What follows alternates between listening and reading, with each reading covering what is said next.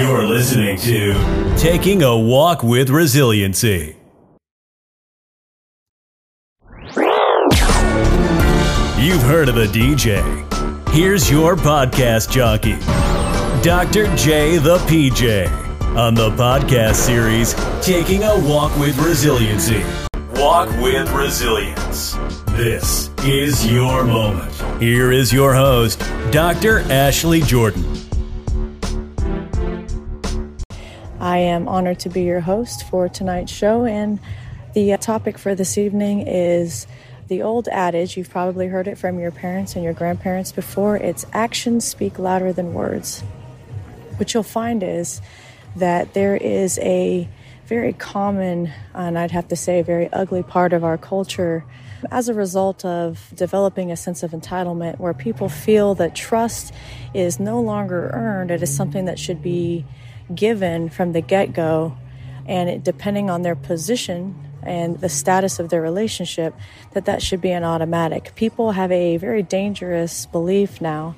I like to refer to these things as cognitive distortions, that trust is no longer something that needs to be earned. It is something that should be had, and if there is a reason to no longer trust them, then you have the right to go ahead and question whether or not trust is something that should be freely shared. That comes, again, from a belief in our culture nowadays where it's taking circumstances and saying, you know what, I'm not that circumstance and I'm not that person who hurt you. So therefore, let's go ahead and give it a go and trust me from the beginning. And as long as I don't give you a reason, there's no cause to question it. Well, that's a very, very dangerous distortion. And that's exactly what it is. It's a distortion. It is a false belief, meaning that there is absolutely no proof, no merit. And unfortunately, it has led to the demise of lots of relationships, friendships, business partnerships, because in the process of kind of walking into the entitlement of, well, you should trust me, there's also that human disposition, default, if you will, to have to earn someone's trust, because in the process of earning their trust, there is the fear that they will violate that. And so then you find yourself on the defensive with your guards up. If you've ever been in a sparring match or a boxing match, I don't know how many of these listeners here actually box or spar, but one of the things that I did growing up is I did a lot of martial arts, and I would be sparring. And many times if I dropped that guard, I'd get a right hook straight to the jaw. And I learned very quickly I got to keep those guards up. Well, that's what happens emotionally.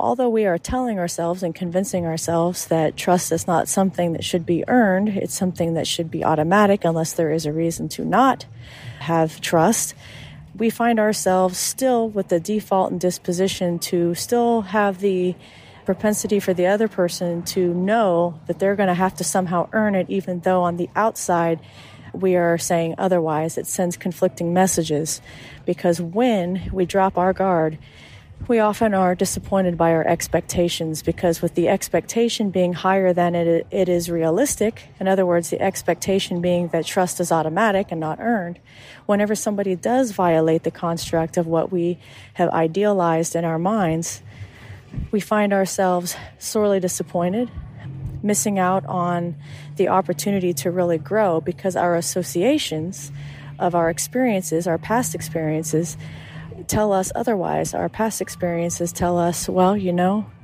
people in the past have hurt me. You know, people in the past have done this, they've done that. And no matter the type of relationship you're in, whether it is a business partnership, whether it is a romantic interest, whether it is a family member, it really doesn't matter. Trust is something that is built over time. And we often confuse loyalty with trust, thinking that it is the same thing. Gentlemen and ladies, when you go into police academy, the very first thing that they emphasize is officer safety. They pretty much program and teach you from the very beginning that you can trust no one. And the reason for that is because there is a certain element of the unpredictable, the not being able to control things part. You can't control human behavior because human behavior is often unpredictable. You can have a certain number of experiences and be able to tie those experiences together and say, you know what, it looks like a dog, it barks like a dog, it has a tail that wags like a dog, it must be a dog. But you still don't know if it's a dog until it's right up front, it's barking, and you know for a fact that it is indeed a dog. Otherwise, we could be looking from a distance and it turns out it's not a dog at all, it's a fox.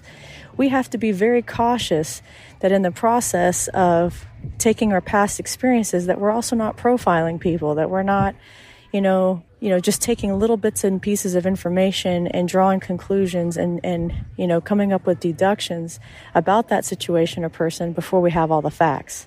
So I have two things that I always say, you can choose to believe the best in someone or you can choose to believe the worst. But if you don't have all the facts and there's no conversation, therefore there's no trust, then you're left in your assumptions, and both are very dangerous.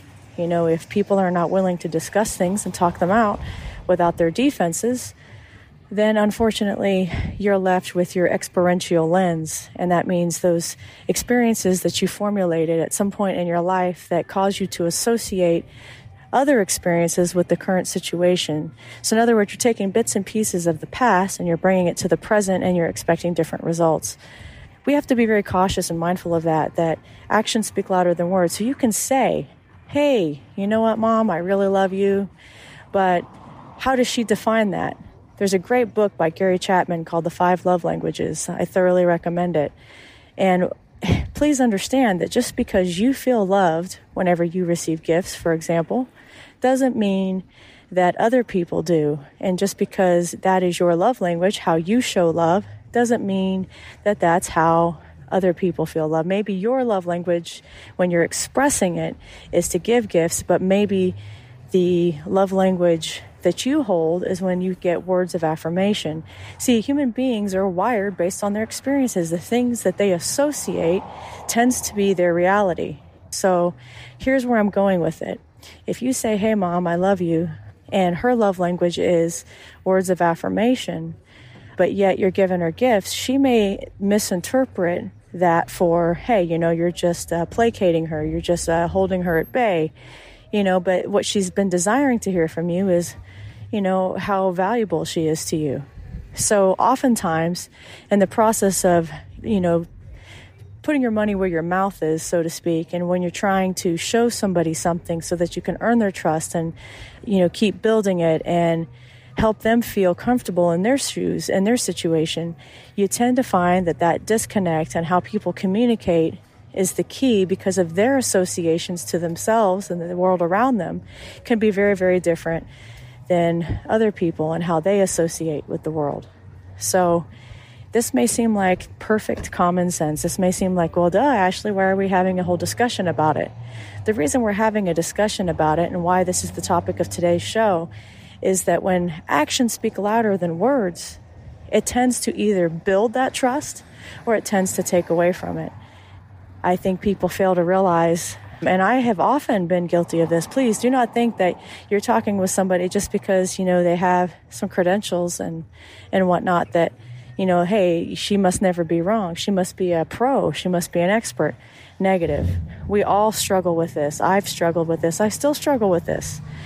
But it's important to discuss because it can deteriorate a very good thing.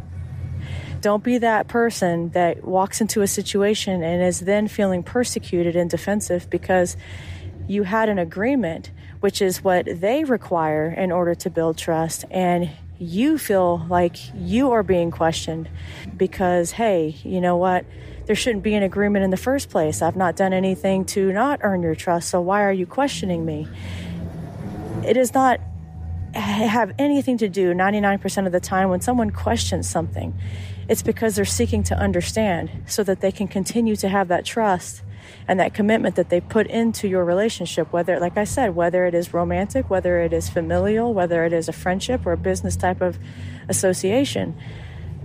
The reason why people ask questions 9 times out of 10 is not to question the validity of your argument or your statement or the things that you're doing, nor is it to take away how you see things through your eyes, and nor is there requesting it a dismissal of your particular stance on the matter. but rather it is a very real reality that that person individually feels is the best solution to addressing any kind of question about your behavior or your actions so that they can maintain that level of trust. So actions do speak louder than words. It's probably one of the better adages that I've heard. I've heard a lot of things that are incredibly outdated. One that I've heard since I was a child that says it takes a village to raise a child. No, it doesn't necessarily take a village to raise a child. The implication there is, oh, well, it's going to take all of us working together in order to raise someone. No, negative. What it does take is people who are committed to the process of improving and growing and getting comfortable with being uncomfortable, to teach the child a thing called resiliency so that when they face the world, they can be successful men and women. So sometimes our adages are, they're just feel good. And unfortunately, we've become addicted in this world to things that feel good. Addiction is at an all-time high. We've always had addiction, but now it is at an all-time high because people are constantly chasing those feel-good feelings. They're constantly chasing, after that prize of just not having to really deal with anything because, hey, if I have to deal with my sadness and I have to deal with my anger and God forbid I have to do a little bit of work, to have trust or whatever, that discomfort that they're feeling is something that so many people are running from because we are in a world and a society where, that's the focus. We want that instant gratification. I mean, shoot, I see more than ever when there's a problem between two people, what they'll do is they'll just grab their phone. They'll just grab their phone and they'll just do something mindless to take their mind off of their frustration because, hey, they're thinking this is a positive coping mechanism. Instead of yelling at this person that's sitting across from me, I'm going to pick up my phone and I'm just going to start playing with it, because I don't owe this person an explanation. I am grown, insert age, and this is how old I am and I don't owe anybody anything. And you know what? I'm entitled to that respect off the bat, and I'm entitled to feel the way I feel. Nobody can tell me how to feel. Nobody can tell me what to do because I'm an adult and I shouldn't have to explain myself. And unfortunately, when you grab your phone, that is exactly the message you're sending. And I see this at restaurants.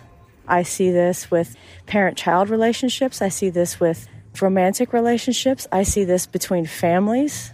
The other day, I was at a fast food restaurant, and I noticed that instead of the parents having to engage the child and teaching the child between what's right and what's wrong and what a proper behavior modification strategy would be, instead they just hand them an iPad. Here, let's just distract you. Let's take your mind off things. Let's not actually address the problem. Let's go ahead and pour some dirt on it.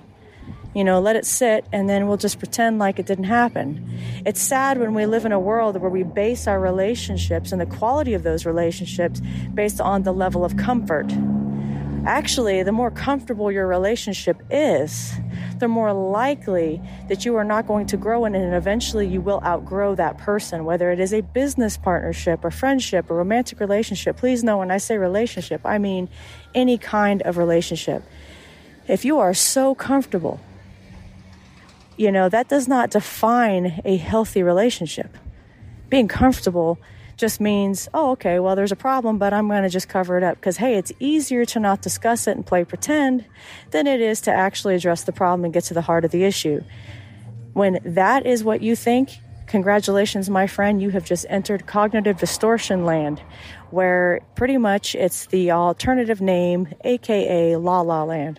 It's not reality.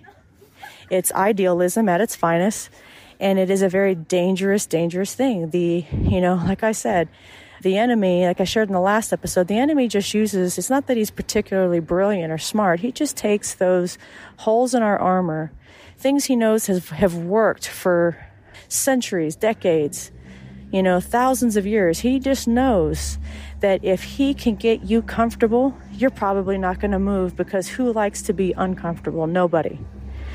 So actions speak louder than words, and being comfortable does not necessarily mean that it's healthy. We've got to stop convincing ourselves that we're on the set of some kind of Hollywood movie and, hey, You've Got Mail or Sleepless in Seattle is the model of what love looks like.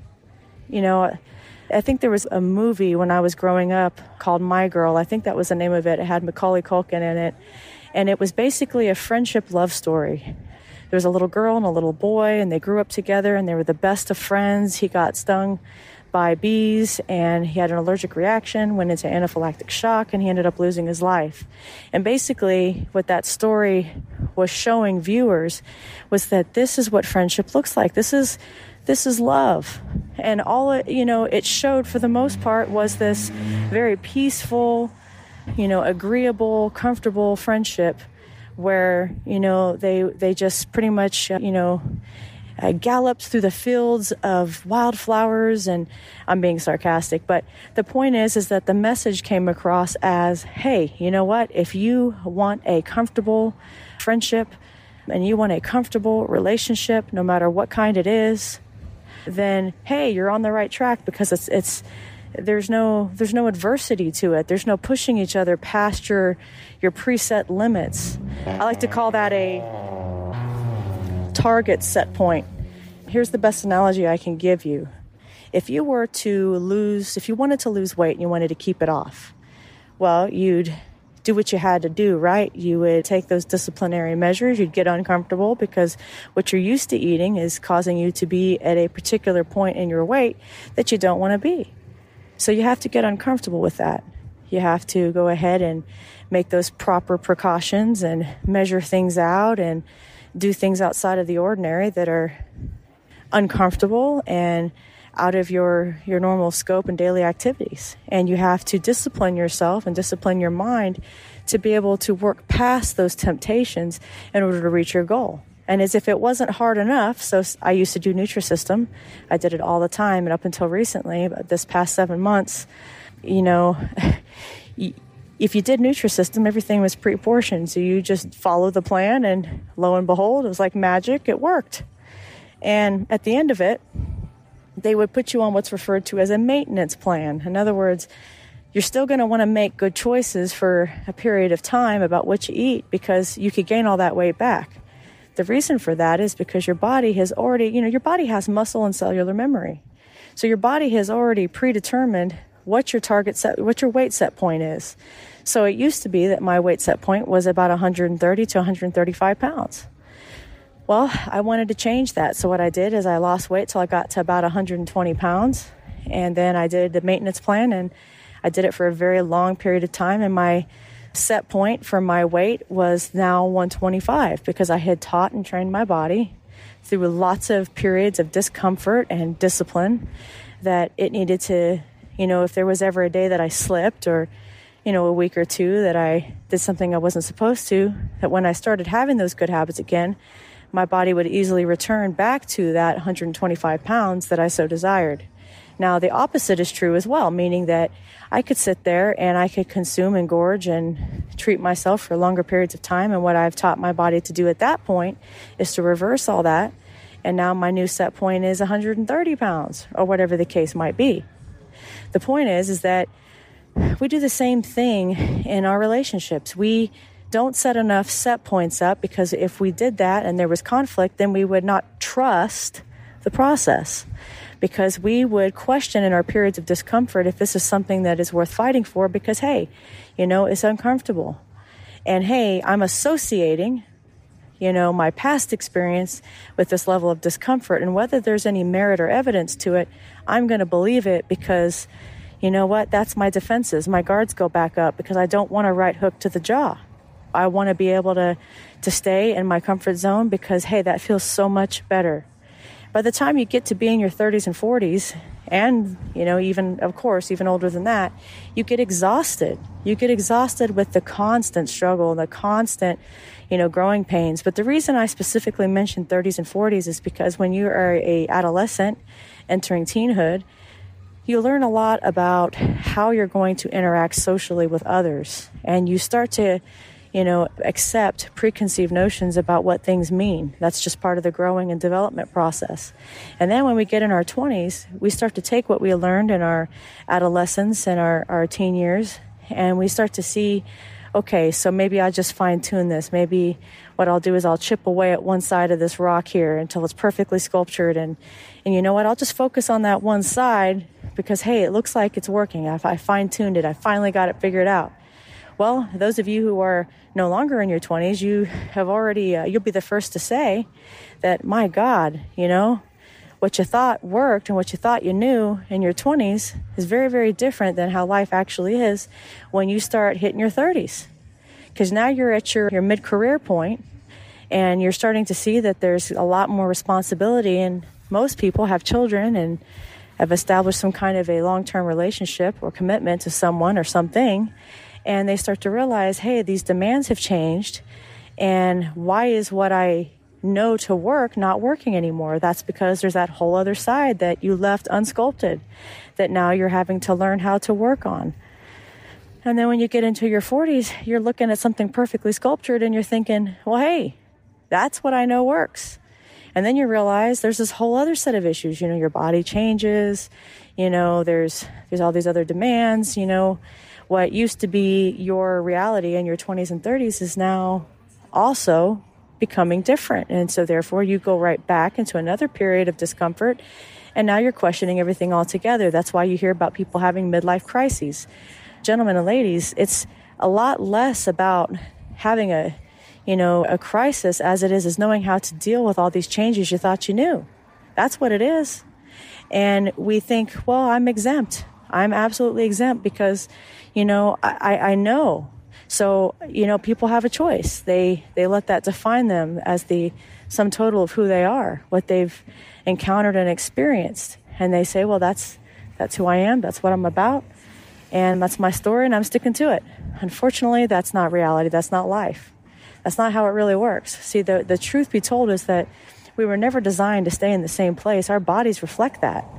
If we were always supposed to be comfortable and remain in the same place, in the same position we always have been in, then our bodies themselves would not change because we should not change. Everything around us deteriorates and grows old at some point. Nothing stays the same forever. There's always going to be those circumstances that enter our lives that change and alter how we see things and how we operate. Our modus operandi is always going to have to change. We can have the same basic morals and beliefs, but how you react to things and how you choose to use those things will change. That's discomfort. That's discomfort. And people fight that and resist that, and then they wonder why they bring old problems into new relationships. They wonder why, they're having to rebuild trust again. They just spent the past 20, 30 years rebuilding trust with other people and other situations. And so then this other person comes along and they're different and they're outside of what you know to be true, your perceived reality, and all of a sudden they're a target number one. And you'll find that human nature by default looks at things and situations that are different as a threat because it doesn't know how to define it, because the brain learns and reacts according to your associations. So the key here is to change the way you look at being uncomfortable. And that starts with your actions and your behaviors, that actions do speak louder than words. So if you're telling me in one breath, hey, you know what? I'm a moral, honorable employee. I don't do, anything shady, or, I have a moral compass and it always points north. And yet, if I was your boss, for example, you are not disclosing things. You're no longer sharing things. You're a little bit more closed off. You're more impatient. The message that I'm going to get as your boss is that this once known employee, known for their morality and integrity, I'm going to now question that, not because I don't believe in them and not because I feel that this person has changed, but quite possibly their circumstances and where they stand on things have changed. So I need to ask and inquire and open up the line of communication so that my assumption based on what I've seen through my own associations is not actually applied inappropriately or incorrectly, which could be damaging to any kind of relationship. So that is why actions speak louder than words, because when somebody takes the actions and they're in complete contradiction with what you've agreed, and then you try to question them to understand better, and then they become defensive, well, makes you wonder, what is it that they're guarding so closely? that they have to worry about a right hook when you've never been known yourself to be the deliverer of right hooks.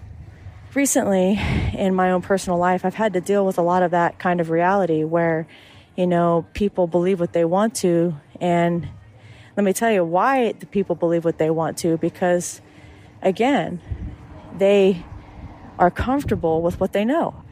And if, something looks like it could be altered or twisted into something that makes them feel a little bit better about themselves, they'll do it. That's what I mean when I say that people believe what they want to, because it's the truth. And you can't control a belief system. But one thing is true. There's objective and subjective. Objective meaning things that are facts, meaning they cannot be changed. And subjective meaning things that are opinions based on experiences or experience that you have that you define from your angle and point of view, which could be more limited than you realize. It's kind of like saying, I understand what it's like to be a parent because I have been one. I was one from the time that the little guy that I was raising was born to about 8 months old. One as a capacity as a friend, and the other within the relationship with their biological parent to the time he was 8 years old. But just because I was a parent for that period of time, which was a very significant period of time in his life, doesn't mean I understand what it's like to be a mom or a dad. I can relate to it because I had one of each, well, most of the time. But, you can relate to anything, and you could have a concept. You could sympathize with their situations. But being able to really have the empathy and personal know-how and personal experience, that's a different thing entirely. And that is not fact-finding. That is not fact-finding at all. That's, again, making the same mistake and thinking that, I'm going to have different results. Because this person should be like this other person I was with who, made me feel very comfortable. Or this person should parent the way that I do because that makes me more comfortable. Or they want to believe a nasty, vicious lie and a rumor because, hey, they can process that. They just can't process all the other. Because the other requires somebody making the effort to try to understand it from another person's point of view. And unfortunately, that's work. And with work is, again, a level of discomfort. So, your actions could say something that is entirely contradictory to where you're actually at, but unless you talk about it, they're going to be stuck in their assumptions. So people believe what they want to. You can either choose to believe the best or you can choose to believe the worst. The worst is the most expensive, and I'll tell you why. Because if you believe the best and you're wrong, you come out shining. But if you believe the worst and you're right, well, then that's okay. You didn't really take much of a risk because that's where you started. Again, that goes back to being uncomfortable with a situation that may require you to think outside the box. But if you believe the worst in somebody and you're wrong, the reason why it's more expensive is because it can be the most costly to the value of your relationships with other people, because they will have to then process through their lens, probably going to result in them putting their guard up because they feel like they've got a right hook to their jaw and they're feeling pretty upset that you didn't know them better than that. And here you assumed the worst. And so there's always going to be some damage. I like to call it relationship scar tissue. You're going to start building that scar tissue up because you've already set a precedence that, here's what I think about you. I'm not even going to think the best because this is what I think about you. And when you believe the worst in somebody and you're wrong, you take serious chances in damaging your relationships. Taking a walk with resiliency. You know how life gets, so we are here to help you, kinda like sidekicks. Walk with confidence, whether business or individuals. We got your back, yeah, we know that is critical. Career preparation, even life coaching, enrichment for couples. Let's get the ball rolling. What you need? Dover River Consulting. Walk with resilience, this is your moment, yeah. Taking a walk with resiliency. So I always advise people, and I say this advise in a very respectful manner because I also don't believe in offering unsolicited advice, because sometimes people don't need to have your advice. Sometimes they just want you to listen. So you have this very limited scope of information that you think you have knowledge of. That analogy that I used of, yeah, I know what it's like to be a parent, but I do not know what it's like to be a mother. You are correct. You have that very limited scope of information about someone else, but somehow you think you have it all together when really there's so much more to that picture than people realize. So these are things that I think are worth discussing. Let that, be something that you ponder in your brain as you go throughout your day. Don't let it hesitate to make you feel uncomfortable, because that's where the growth is. Allow yourself to question what you thought you knew about someone. Allow yourself to get uncomfortable with someone that you love and that you've taken that step with, because, throwing dirt on something or sweeping it under the rug doesn't mean it's healthy. In fact, what that equates to is a lack of care, because you don't care enough about growing with someone because you're so focused on how comfortable they make you feel. And then somehow at the end of the day, you or someone else ends up feeling resentful because, they just kind of felt like they just wasted their time. Because really, it is the human nature of human beings to want to get better, to move past the norm, to move past what they once knew.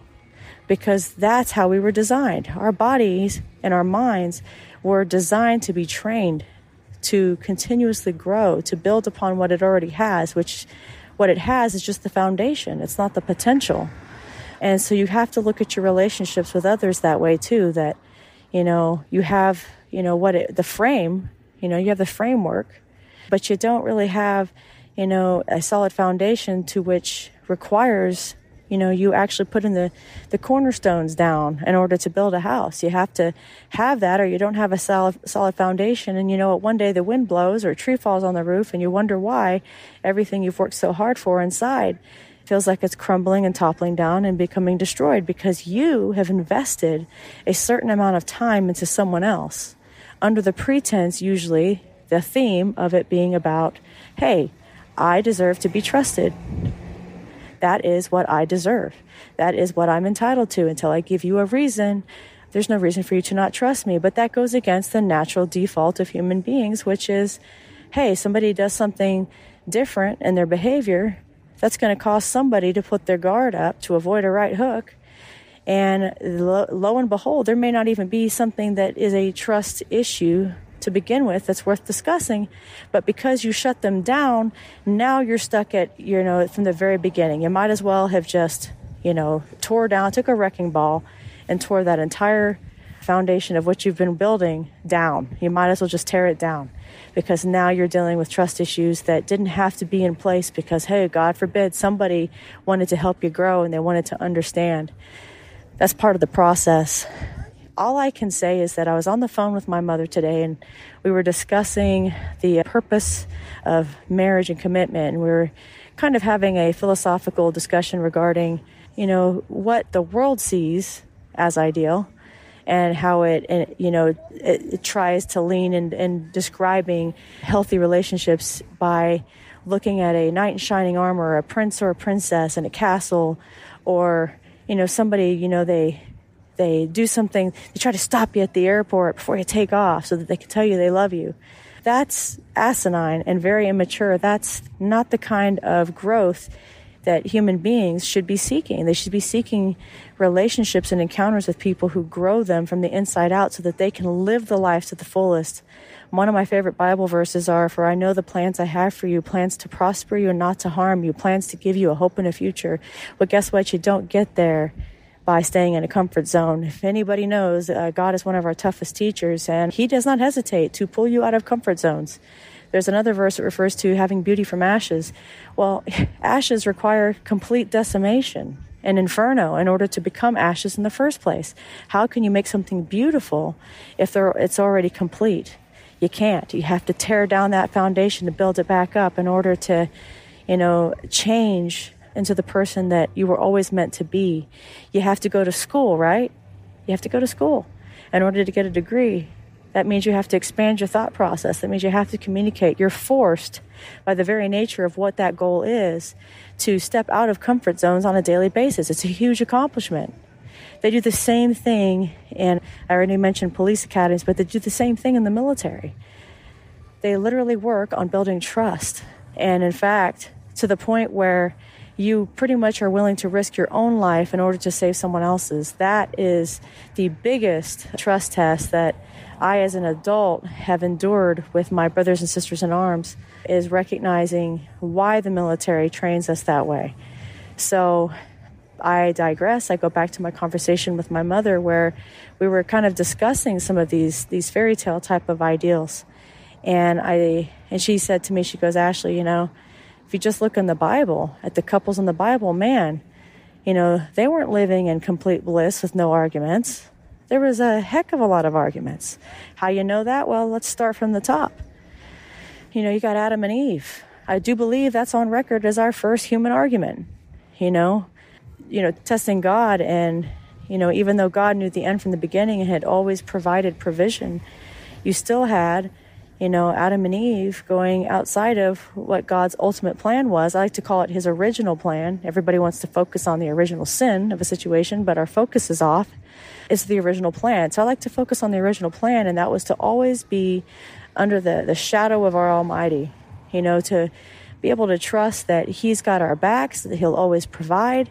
And, they went ahead and went outside of that because they did, in fact, feel too comfortable. And so they ended up making some pretty horrendous mistakes in the process of trying to secure that comfort zone, that they got eager and greedy and wanted to know more. It's like they wanted to be challenged by the very nature of being human. So, what did Eve do? She went and she ate from the garden of good and evil. Did I say that right? I'm thinking more like basically the knowledge of good and evil, not the garden of good and evil.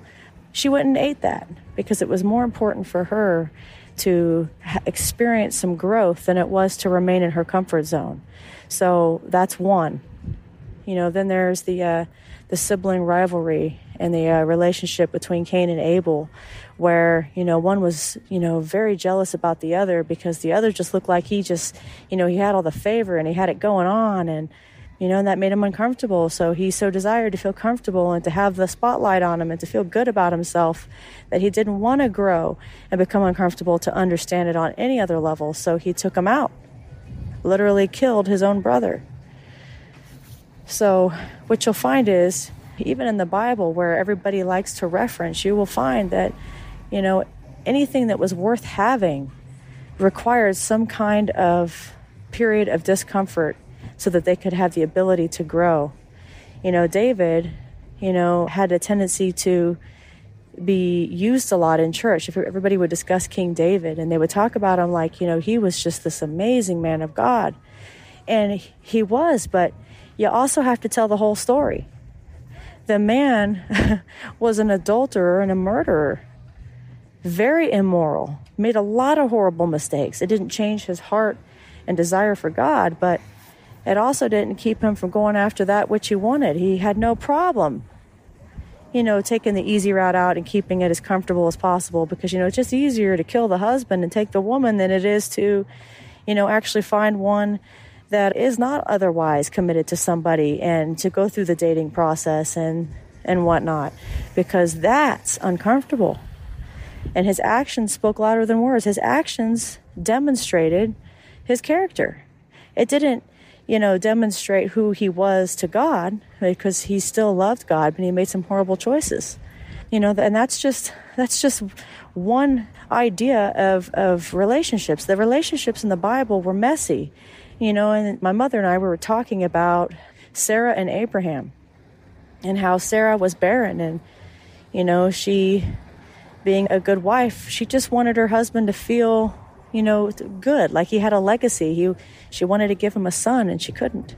And that was so important to their culture in those days. But the way she acted isn't much different than what you see modern wives and mothers doing. Instead of trusting God and being uncomfortable for a period of time, she took matters into her own hands. It really changed the course of history. Even to this day, we still deal with that disobedience. But, God still blessed it. And that's the takeaway, that, blessings and rewards come from a period of discomfort. It comes from a period of, really putting in the work. And that's what trust is. She had a trust issue with God. And she quickly learned that, God is probably the only being you don't have to worry about earning. He doesn't have to earn your trust. He knows the end from the beginning. He's the Alpha, the Omega.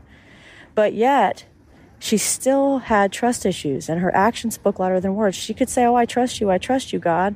But meanwhile, she's taking matters into her own hands and telling her husband, "Hey, go sleep with the handmaiden over there. She'll give you a son." And then she gets all mad when, he puts his time and energy into this boy, which takes the attention off of her.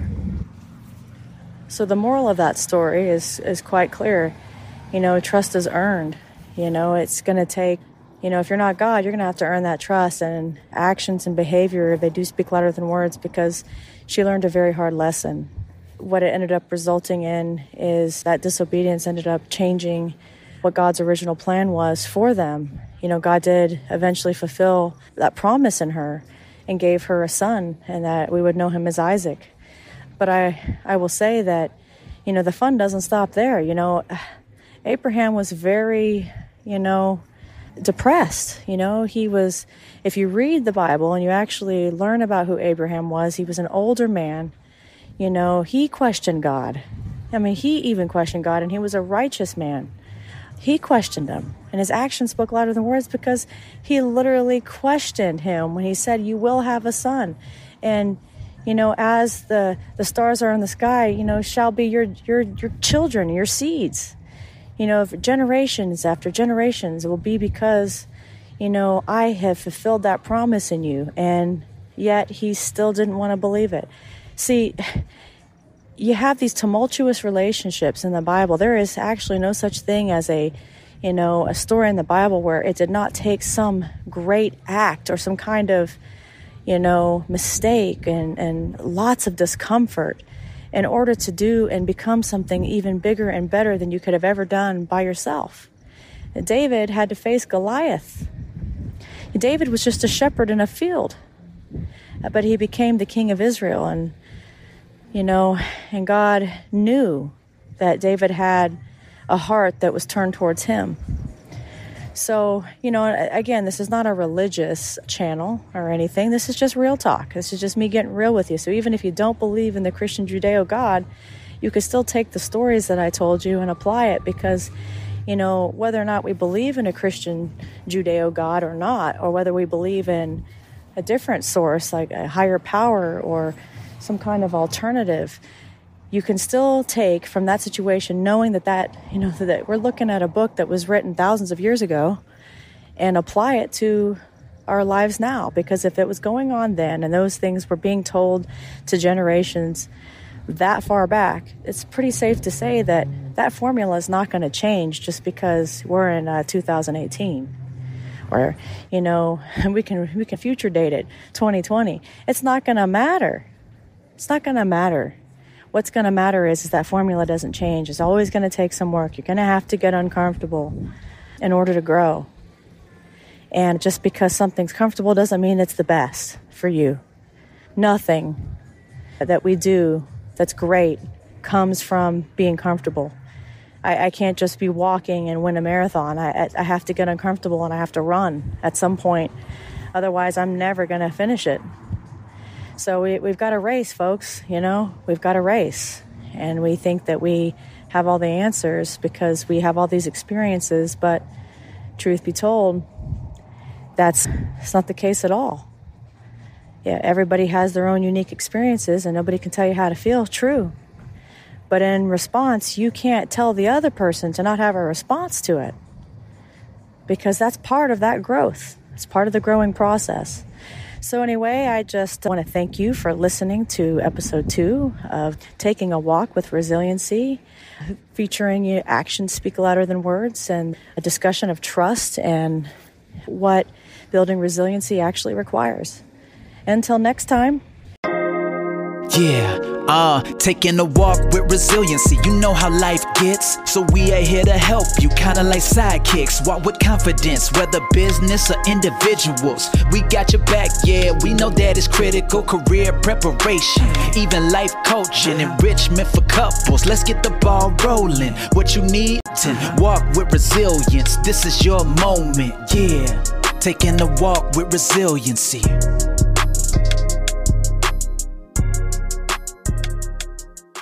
Taking a Walk with Resiliency. Hear more episodes on Spreaker.com. Check us out on Facebook and visit our website.